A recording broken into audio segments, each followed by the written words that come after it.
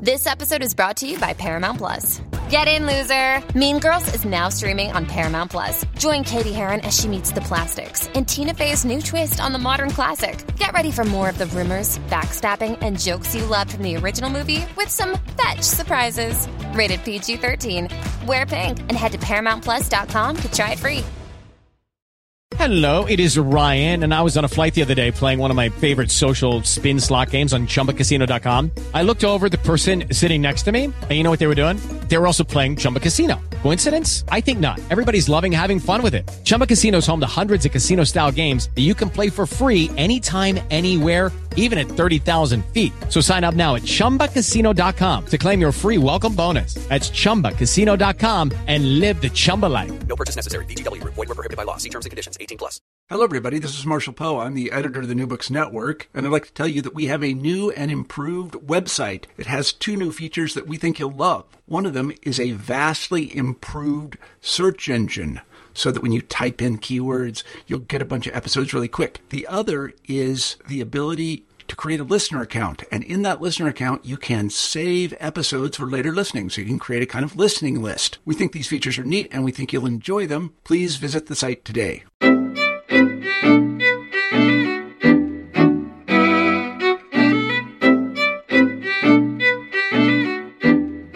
Hello, everybody, and welcome back to New Books in Jewish Studies. I'm Jason Schulman. We've got a great show for you today. My guest is Glenn Diner, who teaches at Sarah Lawrence College. Here to talk about his new book, Yankel's Tavern, Jews, Liquor, and Life in the Kingdom of Poland, published by Oxford University Press.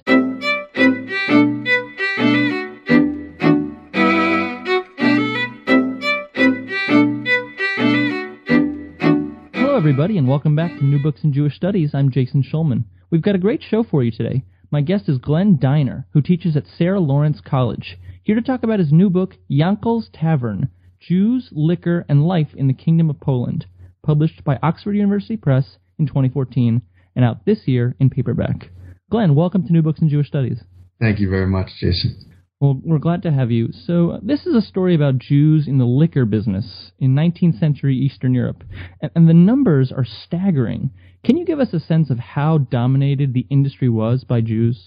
Well, it's very difficult to answer in exact terms because so much of Jewish involvement in the liquor trade was driven underground as a result of government attempts to stem peasant drunkenness by suppressing Jewish tavern keepers. They thought that that would solve the problem. So what I found as I did my research is officially there were around, I would say, well, the proportions reached around 80% in the pre-modern period. That's around like until the 18th century. But when the government started cracking down on Jewish tavern keepers, the official data suggests a steep decline, and yet going through the archives, I'm finding that the reality is quite different. That Jews are just as involved or almost as involved as they always had been, and what's really going on is the nobles who owned the vast majority of the taverns and distilleries wanted to keep their Jews running them, so they would just prop up a Christian as a front to the tavern and continue on business as usual. So I'm tempted to say that the proportion remains at close to 3/4 of all taverns and distilleries. Wow. And so these taverns, these are more than just bars, right? What would a tavern be like in your story? Well, you're exactly right. These taverns were really much more than taverns, and travelers coming through Poland would remark on their multitude of uses. They were hotels, they were restaurants, they were country stores for the peasants, they were banks so that locals could get loans and nobles could actually take money out as well. They were places where you could just get news and advice. They were really multi-purpose, and that's why they were so indispensable to local economies. some of the descriptions of the taverns make it sound kind of disgusting. There were all kinds of smells. There were animals in there. Is that right? Yes, absolutely. And so what happens is you start to have a war of stereotypes going on, where the social reformers and the Christian travelers are remarking about how dirty, how filthy these taverns are, and they're associated with Jewish pollution. And the Jews respond with their own stereotypes, how really the source of the pollution is the Gentiles who are drinking unrestrained in their taverns and vomiting and rumbling around all hours of the night. And so it really kind of degenerates into a war of images. But the point is not the filth. The point is just how indispensable these taverns were to everyone. That's why they never really could get rid of them until, of course, the Holocaust. And just one more thing on the taverns. What did they serve alcohol-wise? Was it mostly vodka? Yes, it was mostly because it was sold on monopolistic terms. And again, I just want to emphasize that the Polish nobility owned the taverns and they would lease them to Jews on monopolistic terms. So peasants, really serfs, had to drink in their nobleman's tavern. There's no incentive, really, to serve high-quality liquor, so most of the liquor was very cheap. They called it vodka. It was really based on rye, and sometimes for the sake of the nobility who happened to be traveling through there, or upper clergy, the Jewish tavern keeper would experiment with more exotic mixtures, but the vast majority was very cheap and very strong. Right. So there are, probably, thousands of these taverns spread all across Eastern Europe. And as you mentioned, so the nobility owned the taverns. They leased them to Jewish tavern keepers. Why were Jews drawn to that role, and why did the nobility find Jews useful for that role? Well, first of all, liquor had become most of the economy throughout Eastern Europe, especially after the partitions of Poland, where Poland was divided between Russia, Prussia, and Austria, and these new borders meant steep tariffs, and you could no longer export grain profitably. So what did the nobles do who own these estates? They turn their rye into vodka and sell it right back to their peasants.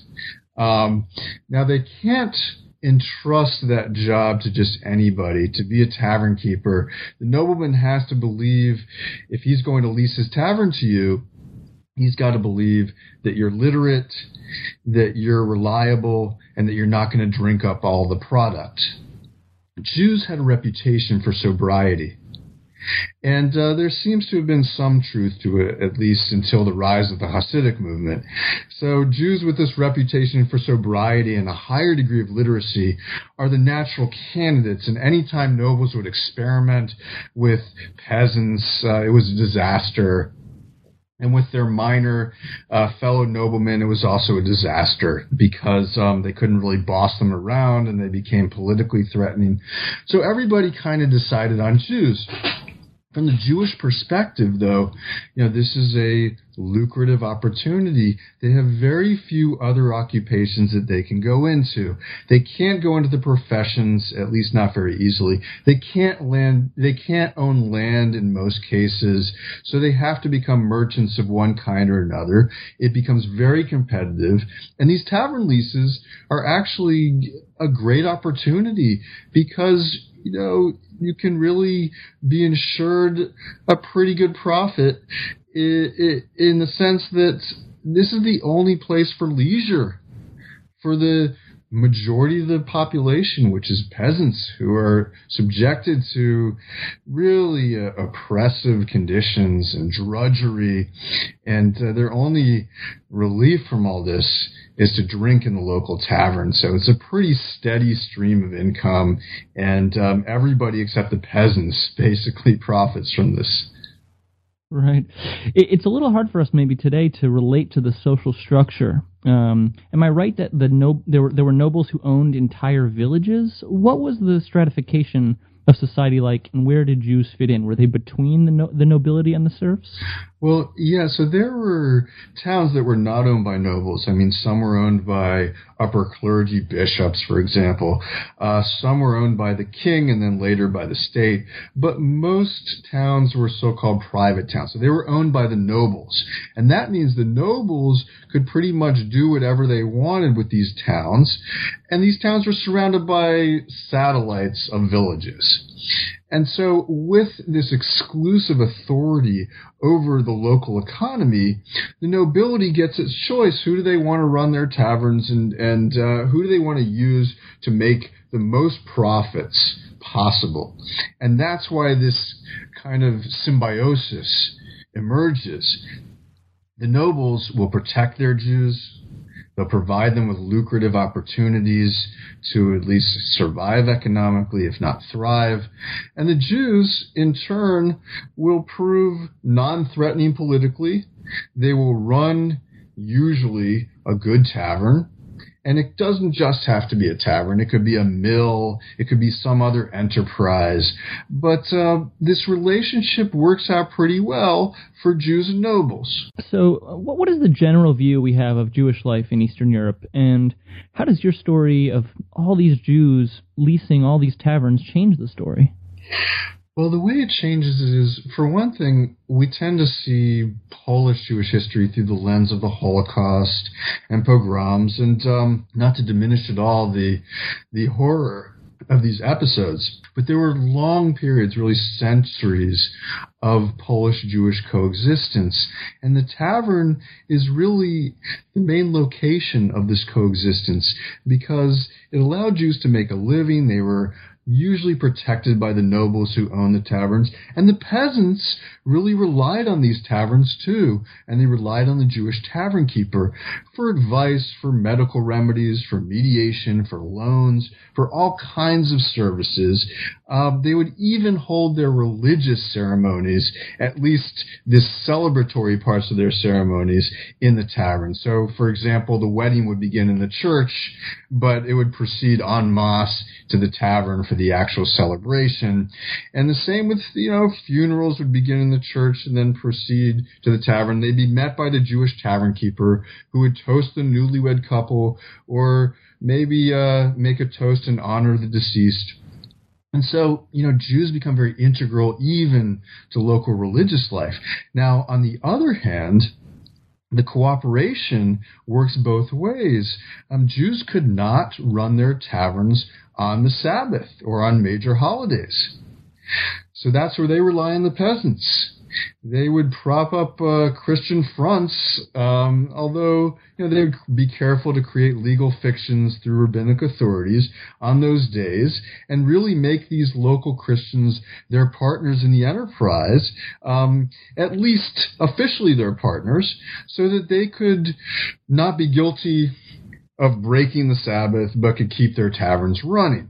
And this really came in handy when the state began to crack down on Jewish tavern keeping, because it was a very natural transition to go from the so-called Shabbos Goy, which is this Christian who runs your tavern on the Sabbath, and using that same Christian as a front to make it look like that Christian actually runs the tavern so state officials won't bother you and you can keep business going on as usual. It was a conspiracy, but that conspiracy against the state, which most people locally saw as just intrusive, is very suggestive, It symbolizes a deep degree of Polish and Jewish coexistence that we tend to forget about because of the breakdown that occurred later on, the end of the 19th century. But there were limits to that coexistence, right? You would say that there wasn't social integration.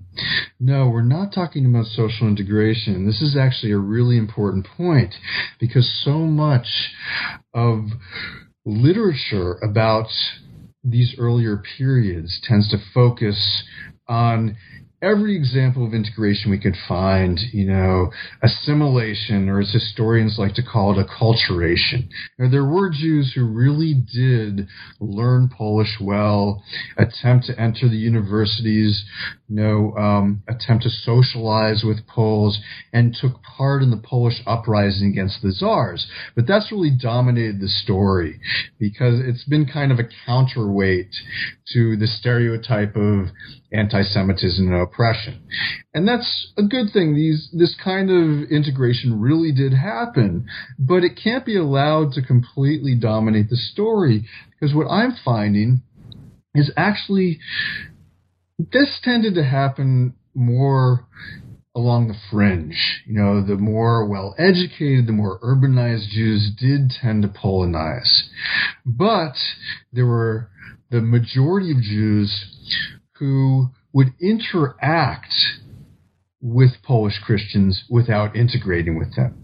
So the way I describe a typical tavern is not integration, but rather interaction within heavily prescribed roles. The Jew is running the tavern, dealing with liquor suppliers, dealing with customers, and dealing with a nobleman and that kind of a thing.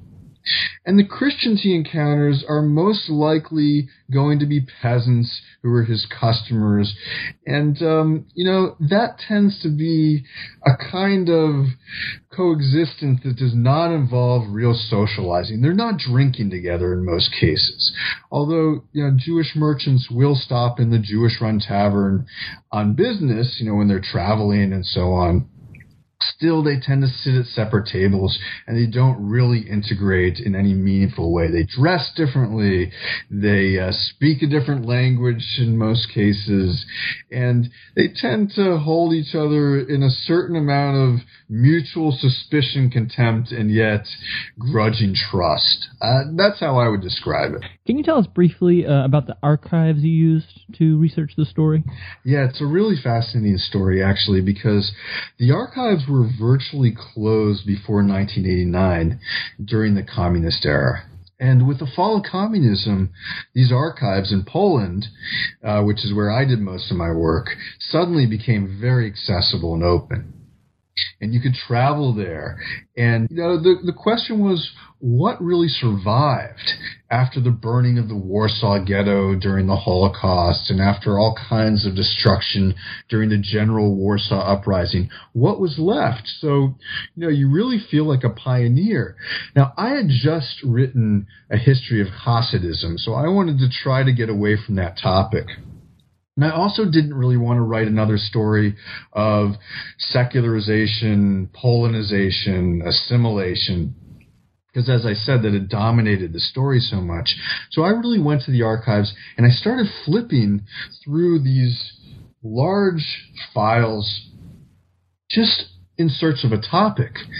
And I'm not kidding when I say that the words Jews, vodka, drunkenness just began popping out on each page, basically.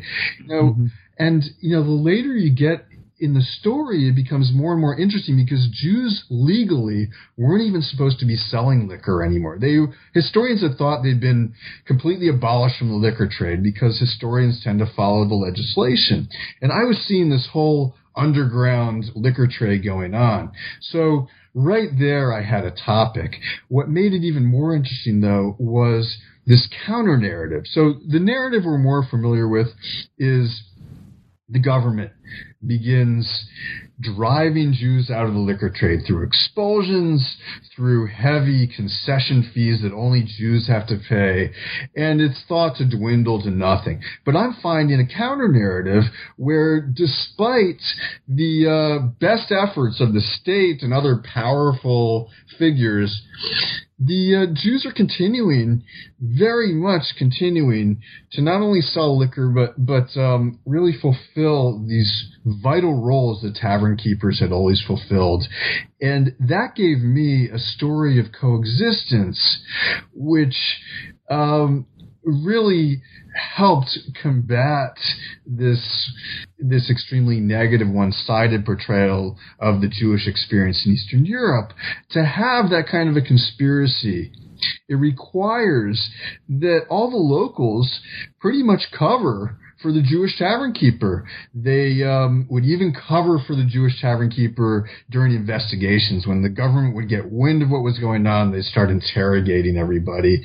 And so you have this extraordinary situation that I think gives us a little bit of hope, but also, I would say, a kind of pragmatic optimism that even ethnic and religious groups that are rivals or that are in a situation of mutual animosity and enmity actually tend to get along when economics are at stake, when they can fulfill each other's needs in the way that I describe in my book.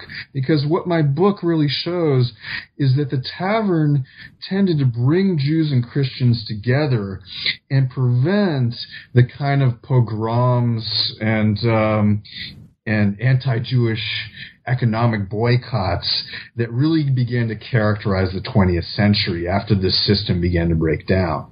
You know, I was surprised in Chapter 5 when the peasants are emancipated. I thought that was going to be it for Jews in the business, but in the liquor business, but they remain remarkably resilient. Is that right? That's absolutely right. Now, what do we attribute that to? Is it just Jewish resilience, or is it the nobles' sense of inertia and tradition? We always had Jews run our taverns. We're going to continue to have Jews run our taverns. It's probably both.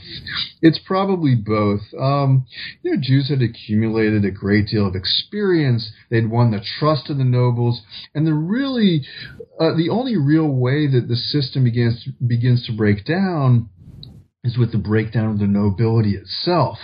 As they became impoverished, partly as a result of emancipation, they no longer had free peasant labor anymore, the decline of the nobility is really going to be the decline of this whole system. Suddenly, Jews are deprived of their protectors because the nobles are going bankrupt. They're selling off their lands. They're moving to the cities. They're brought into direct competition with Jews as shopkeepers and traders of various kinds.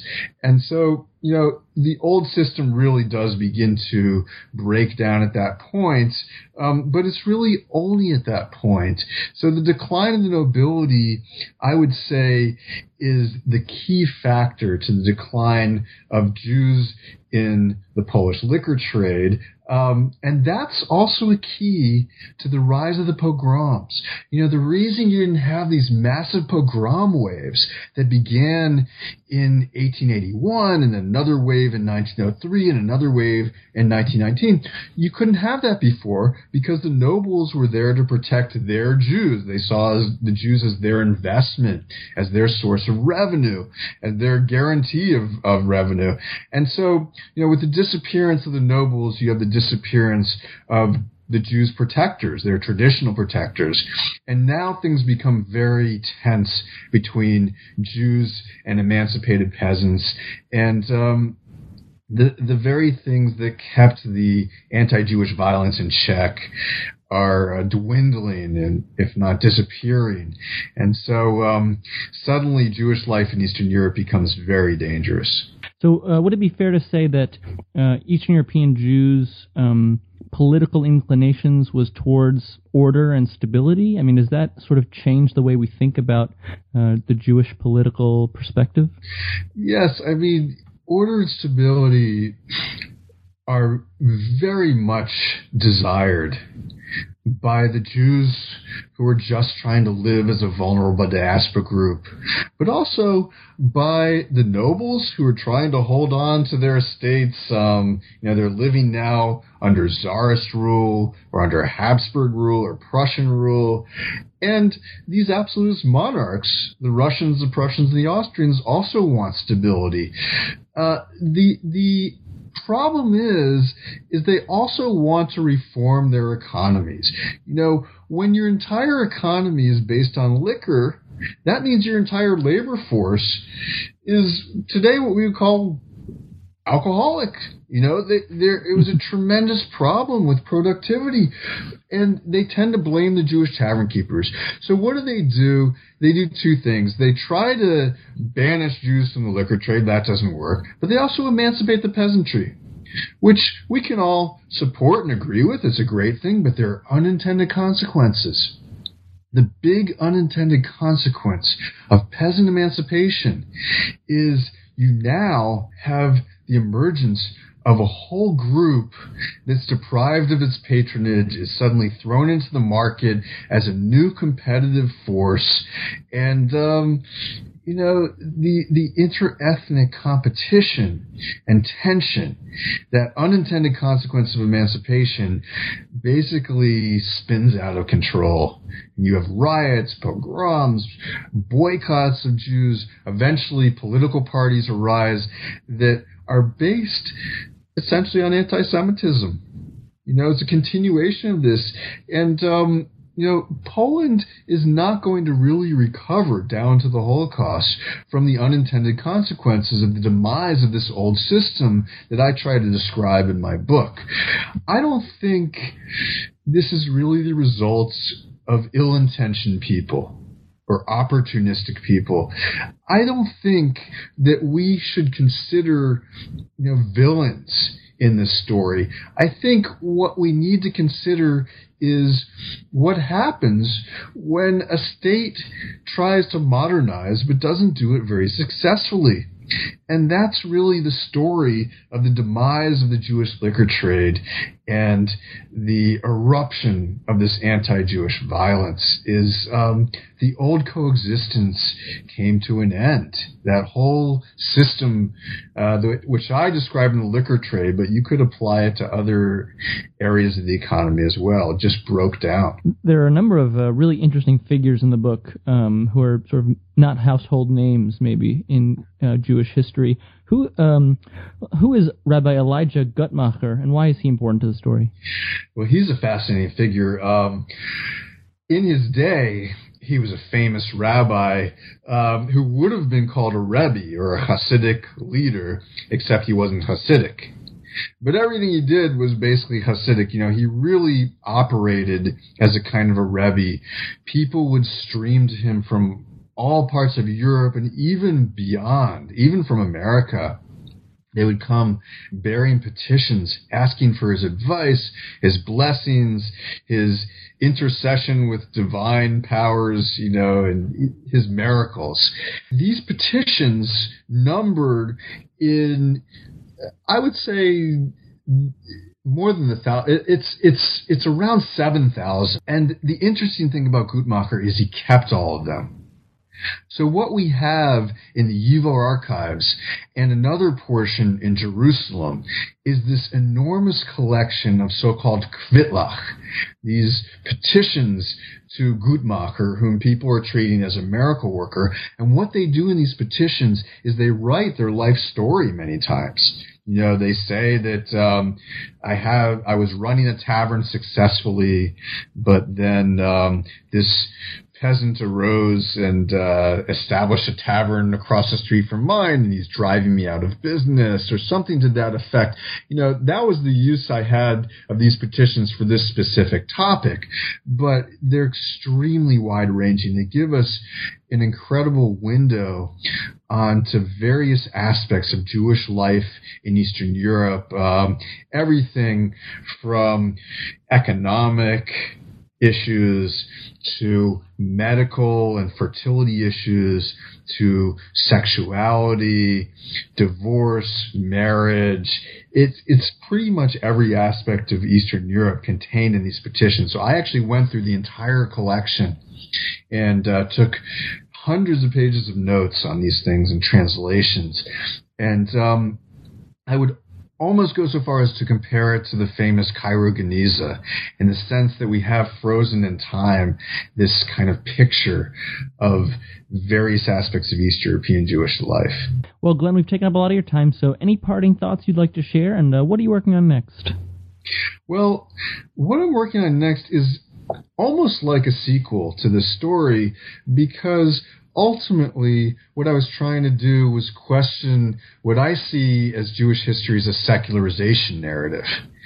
By focusing on these tavern keepers and workaday Jews, I really found that many of them were very traditional in their orientation, and many became Hasidim. They joined the Hasidic movement, and other movements of tradition as well. And so in this next book, I've decided to focus on 20th century Poland and really look at the survival and revival of Hasidism and Orthodoxy in the 20th century in Poland, that especially the period between the world wars. Thanks especially to Stalin's Soviet Union, which virtually eradicated Jewish religious life, Jews of a traditionalist bent began to pour over the borders into independent Poland. Entire yeshivas even would come over the border and establish them there, and Hasidic courts would come into Poland, including the famous Lubavitcher court. And they set up and they turned interwar Poland, which is so often viewed as a place of Zionism and socialism and other secular forms of Judaism. They really prevailed over a resurgence of traditional Jewish life, which was funded in large part by American money. American organizations and individual Americans, even if they weren't religious themselves, tended to want Polish Jews to continue to be religious. They had a sort of nostalgic view. So millions of dollars pouring into these Orthodox organizations and Hasidic courts. And it's just a fascinating story that hasn't been told. I would like to take this story through the Holocaust, in fact, and see what happened to these yeshivas and Hasidic courts during the Holocaust. How did they react to the Nazis of deportation and this assault on Jewish life in general, and really follow some of them to America as well, because thanks to the rescue efforts of various individuals, many of these yeshivas were able to survive, and they formed the origin of what today in America we call ultra-Orthodoxy. So I'm not exactly rooting for traditionalism, but I insist that it become part of the story of modernization. Because if we want a true picture of Jewish modernization in Poland and elsewhere, it has to be much more heterogeneous. Yes, people became Zionists and socialists, and yes, they Polonized and became acculturated or assimilated, but many, possibly most, remained very traditional, Hasidic, Orthodox in a more institutionalized manner, and their story, I feel, has yet to really be told. Glenn, that sounds like a great project. I want to thank you for being on the show today. The book is Yankel's Tavern, Jews, Liquor, and Life in the Kingdom of Poland, published by Oxford University Press in 2014 and out this year in paperback. The author is Glenn Diner. Thanks for listening, and we'll see you next time. Thank you for joining us. Check us out at newbooksinjewishstudies.com. You can download the podcast on iTunes, check out our Facebook page, and follow us on Twitter at newbooksjudaism. Got an idea for a book we should cover?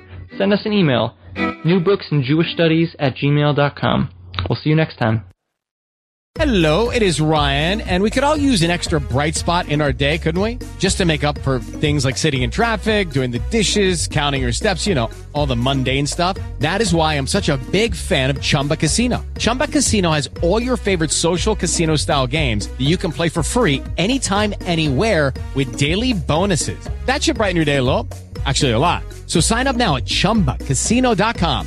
That's ChumbaCasino.com. No purchase necessary. VGW Group. Void where prohibited by law. See terms and conditions. 18+.